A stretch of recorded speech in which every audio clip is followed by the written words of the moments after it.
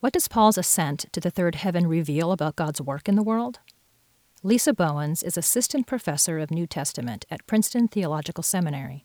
In this interview, Lisa helps listeners understand the significance of Paul's ascent as she talks about her book, An Apostle in Battle, Paul and Spiritual Warfare in 2 Corinthians 12, 1-10.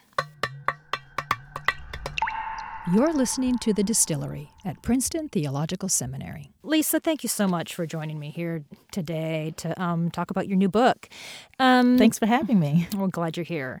Your recent book is a deep dive into 2 Corinthians 12, verses 1-10. And before we jump into your work, would you please read that passage for us? Sure. So I'll be reading chapter 12, verses 1-10. It is necessary to boast, although it is not beneficial, but I will proceed to visions and revelations of the Lord, which are beneficial. I know a person in Christ about 14 years ago, whether in the body I do not know, whether out of the body I do not know. God knows such a person was caught up to the third heaven. And I know such a person, whether in the body or whether apart from the body I do not know, but God knows. I know that such a person was caught up into paradise and heard unspeakable words which are not permissible for a person to speak. In behalf of such a one I will boast, but in behalf of myself I will not boast, except in weaknesses. For if I should want to boast, I will not be foolish, for I would speak the truth. But I refrain, lest someone thinks in regard to me above what he sees in me or hears from me. And because of the extraordinary nature of the revelations, indeed for this very reason, in order that I may not be lifted up, a thorn in the flesh was given to me, an angel of Satan, in order to strike me, so that I may not be lifted up. About such a thing I prayed 3 times to the Lord, that it would go away from me. And he said to me, My grace is enough for you, for power is manifested in weakness. Therefore, gladly I will boast all the more in my weaknesses, so that the power of Christ may dwell upon me. Therefore, I am content in weaknesses and insults and hardships and persecutions and difficulties for the sake of Christ. For whenever I am weak, then I am strong. Thank you. Okay, so my initial response when I hear this is, what is Paul talking about? Can you say a little bit about what is notable about this passage for us, for the reader? Yes, there are a lot of different things going on here. So this passage has been called bizarre and intriguing because of all its different tantalizing elements. I mean, there's a heavenly journey in this passage. Paul goes to the third heaven. He receives a thorn in the flesh. He receives revelations, and he hears things that he can't repeat. So this passage is quite intriguing for a number of reasons. Some of the common assumptions that people have when they look at this passage is that the thorn of the flesh is given to Paul by God. That's one of the common assumptions. Another assumption is that the thorn in the flesh is possibly a sickness or illness, maybe some type of human opponent that Paul faces. So there are a lot of different things going on in the passage, and there are different ways different people have interpreted it. What are some of the ways that people have interpreted it, I guess, throughout history? What are some of the common interpretations that you've heard or our listeners probably may have heard? Yeah, so one of the dominant ones, I would say, in scholarship is the one in which Paul is responding to these opponents who have come into the Corinthian congregation. And in this interpretation, the opponents have come into the congregation and they are in some way deceiving the Corinthians away from the true gospel that Paul has preached to them earlier. And one of the ways in which they are doing this is that they are boasting of their own visions and revelations. And so Paul is in some way responding to their own boasting about their visions and revelations and saying, well, I have visions and revelations too. I, in fact, have gone to the third heaven. And so on this interpretation, many scholars think that Paul brings this up to kind of trump his opponents. And in doing this, he brings it up in a way to kind of dismiss the importance of these type of visions and revelations. So he brings it up, but at the same time kind of disqualifies these type of experiences from apostolic credentials. Yeah. So that's a common Yeah, it's reading. really common. And I didn't realize how common it was until I did my research for my book. Okay. That is one of the dominant interpretations. Now, Yeah. but when he does this, he speaks of himself in the third person. Yes. So he what's does. that about? Why is he doing that? Yeah, so I think Paul is doing something narrative here because we know that these letters were read out loud to the congregation. And so at the end of chapter 11, he talks about how he escaped from Aretas' ethnarch. And so I think what Paul is doing here is kind of leading his audience in suspense.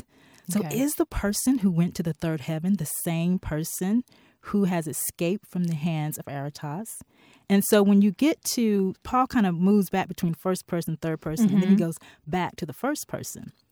And he doesn't go back to the first person in chapter 12 until he starts depicting this ascent as a weakness. And so when he comes to the point of the ascent to talk about his weakness, he moves back to the first person. Okay. So I think it's a narrative move, but also the fluidity between the first, third, and first is kind of mirroring his journey to the third heaven. So what's at stake for Paul in this passage? I think there's a lot at stake. I think that there's more to it than Paul just responding to his opponents. And I think one way we get a glimpse into what he's doing is if we look at the letter overall. Because even from the beginning of the letter, Paul kind of sets up this cosmological apocalyptic demarcation, if you will, in which Satan is on one side, in which Satan is about the business of opposing the knowledge of God and opposing the gospel.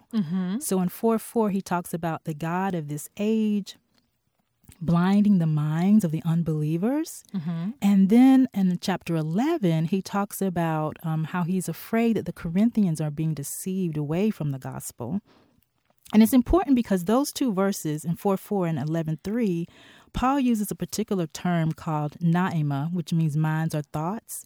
So in both verses, Paul is lifting up this demonic assault, if you will, against the mind and against the knowledge of God. So in two different cases, the God of this age is blinding the minds of the unbelievers. In chapter 11, these false ministers, these opponents who Paul calls servants of Satan, are in the business of deceiving the Corinthians away from the gospel. So I think Paul throughout the letter is really emphasizing this epistemological affront by Satan and Satan's forces trying to deceive believers away from the gospel. So when we get to chapter 12 in Paul's ascent, when he faces this satanic angel, this messenger of Satan, he says, this is another attempt that he's trying to show the Corinthians that Satan is trying to stop his ascent into the third heaven, and really is about trying to stop Paul from receiving revelations and visions from God. So we see that Paul is really kind of painting a portrait for the Corinthian congregation of what satanic elements are up to. They're trying to stop the gospel. They're trying to stop the spread of the knowledge of God in the earth. And even Paul's ascent becomes an example of satanic opposition against the gospel.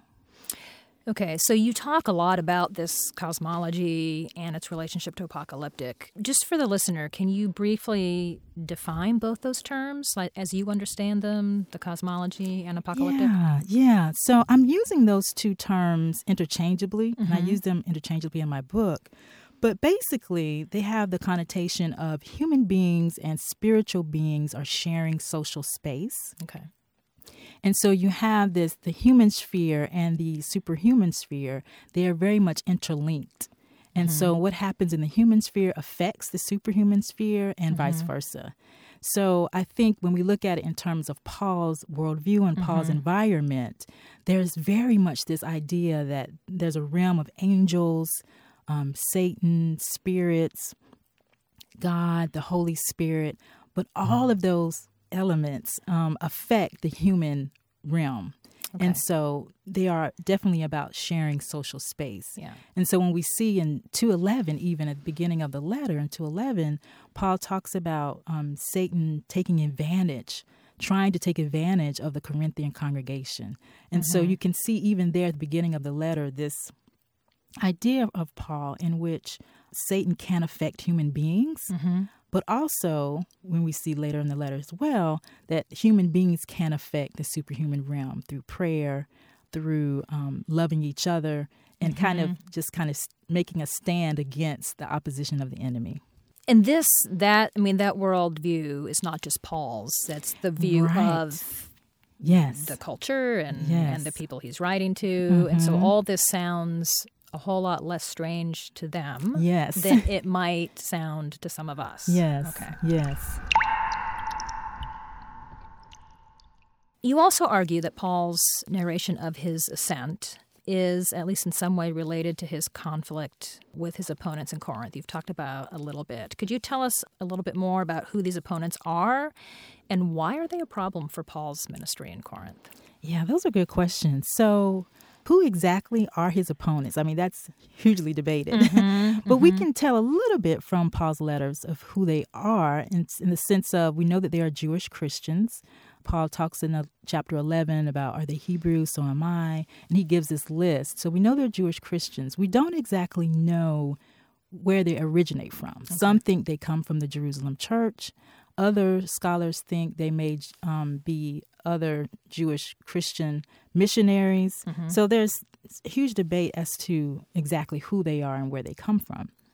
But one of the things Paul talks about when he describes them in chapter 11, the first part of chapter 11, is he says that they are proffering a different gospel than what he has proclaimed. Okay. And they are preaching another Jesus.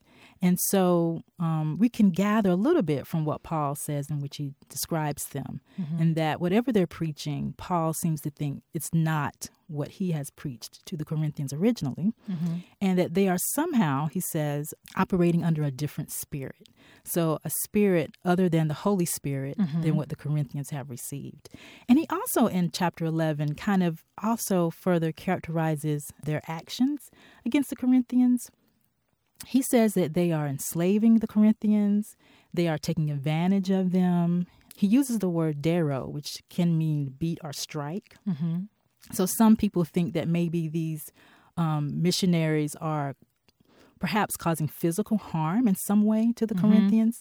So the portrait that Paul paints of these missionaries or these people who have come into the Corinthian congregation is not a very good picture. It seems like they are creating a very oppressive atmosphere in the Corinthian congregation. Okay. And the type of gospel they're preaching is definitely not the liberating gospel that Paul has preached to them earlier. Okay. So the title of your book is An Apostle in Battle. Yes. So another key theme throughout 2 Corinthians and here is Paul's use of military or martial language, particularly in the passages leading up to 2 Corinthians 12, 1 to 10.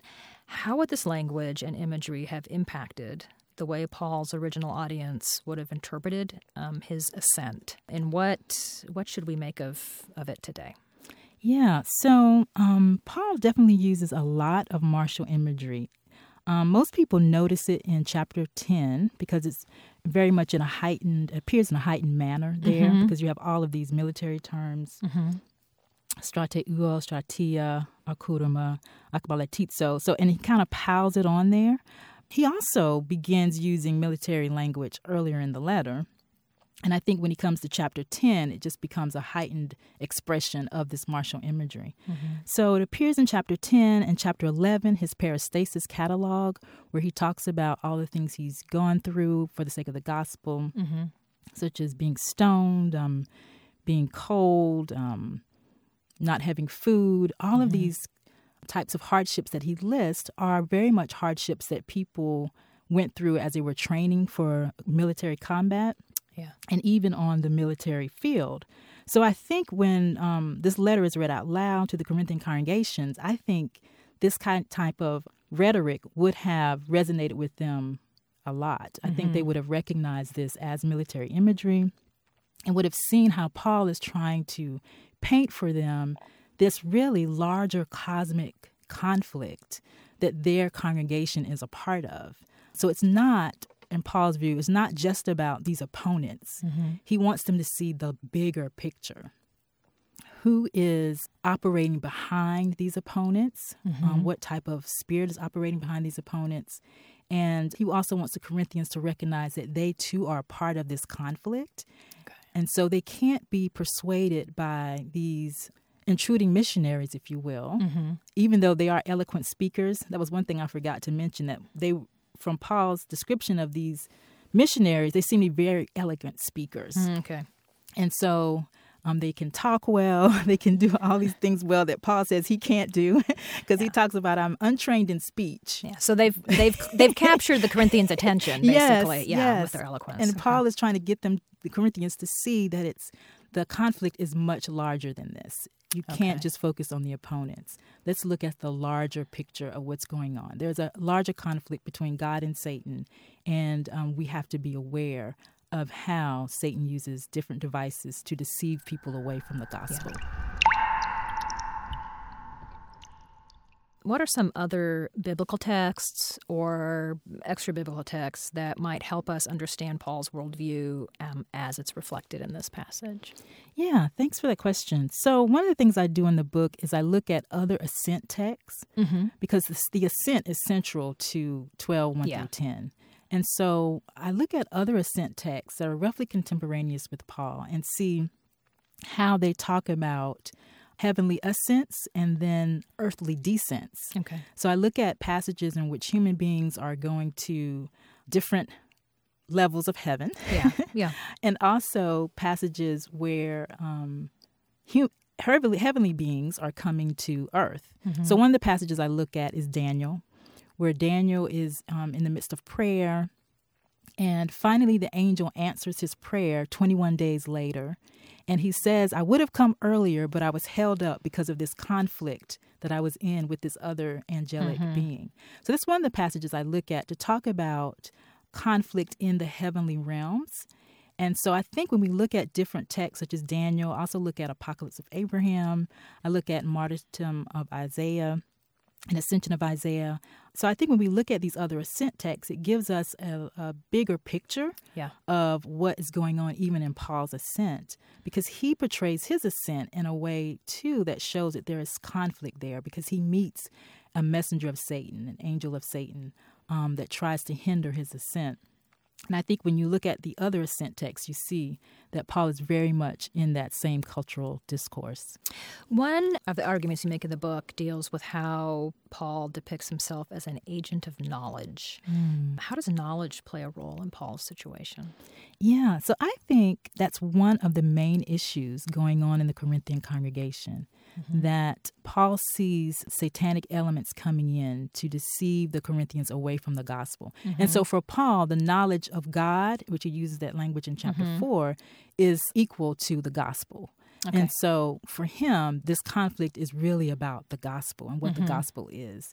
And so his ascent, I think, becomes another way for him to depict to the Corinthians this conflict around the gospel, the conflict around the knowledge of God. And so I think that's a huge issue for the Corinthian congregation.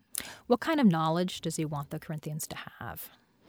Yes, I think for him, the knowledge is Jesus Christ crucified. Because even in his earlier letter to the Corinthians, he says, I preach nothing but Jesus Christ crucified. And so I think for him, any gospel that deviates from that is really not the gospel. Okay. And so I think that kind of gives us a clue to the type of gospel that possibly the opponents may have been preaching, a different type of gospel than Jesus Christ crucified. I'm sure readers may be surprised, maybe even confused by the fact that Paul, even though his ascent is central to this text, he doesn't give a lot of details about what he saw. And you believe that the lack of detail is intentional. What's going on there? Yeah, so when we look at Paul's ascent compared to other ascent texts, when we look at other ascent texts, those seers, if you will, who travel to these different levels of heaven, they give enormous amount of detail. They tell things they see, things they hear. They give a lot of description. But Paul is very laconic in his ascent. And I think he does that purposely because he really wants to concentrate on the conflict, the opposition that the ascent really forefronts. And so he doesn't want to get the Corinthians to get lost in the details of his ascent, but he wants them to see the conflict around the knowledge of God that this ascent highlights. Paul doesn't always like to give a lot of detail. So can you solve the problem for us? What is Paul's thorn in the flesh and where does it come from? Well, this question has been debated for what? I'm sure it has. That's right. A number of years. So I will just say what I argue in the book is that the thorn in the flesh is this messenger of Satan that Paul receives. And that this angel of Satan, this messenger of Satan, has been given to Paul, not by God, but by Satan, who is attempting to stop Paul from ascending to the third heaven and to receive revelation and visions from God. And I think I make that argument in light of the larger argument of the book, and that Paul is constantly depicting Satan and Satan's forces as those who are have arrayed themselves against the gospel, against God, against God's people. So I'm just adding to the conversation. How about that? Of what the thorn in the flesh is. Is there a lesson for people of faith, for pastors and lay people alike, in the fact that God does not remove Paul's thorn? Yeah, I think that's when God tells Paul, my grace is sufficient for you. I think one of the messages that we can take away is that even in the midst of whatever battle we may be facing, God is there with us to preserve us in the midst of that. And I think the fact that God does not abandon Paul is a lesson that I think we can glean that God will not abandon us as well in the midst of our difficulties and trials and things we may not quite understand, but that God is always present with us and has promised never to leave us. So for the pastor or the pastor who's either reading this in worship and preaching on it, or the person who's reading, reflecting on their own or in a Bible study, what are maybe one or two essential words you think for today from this text from Paul? I think one of the things that really appealed to me as I worked on the book at the end in chapter 13. So Paul paints this picture, and we see that there's so many things happening in the Corinthian congregation with the intrusion of these missionaries, and some of them are, being deceived by them and kind of falling away. But at the end of the letter, Paul says he's reminding them that Christ is powerfully present among them.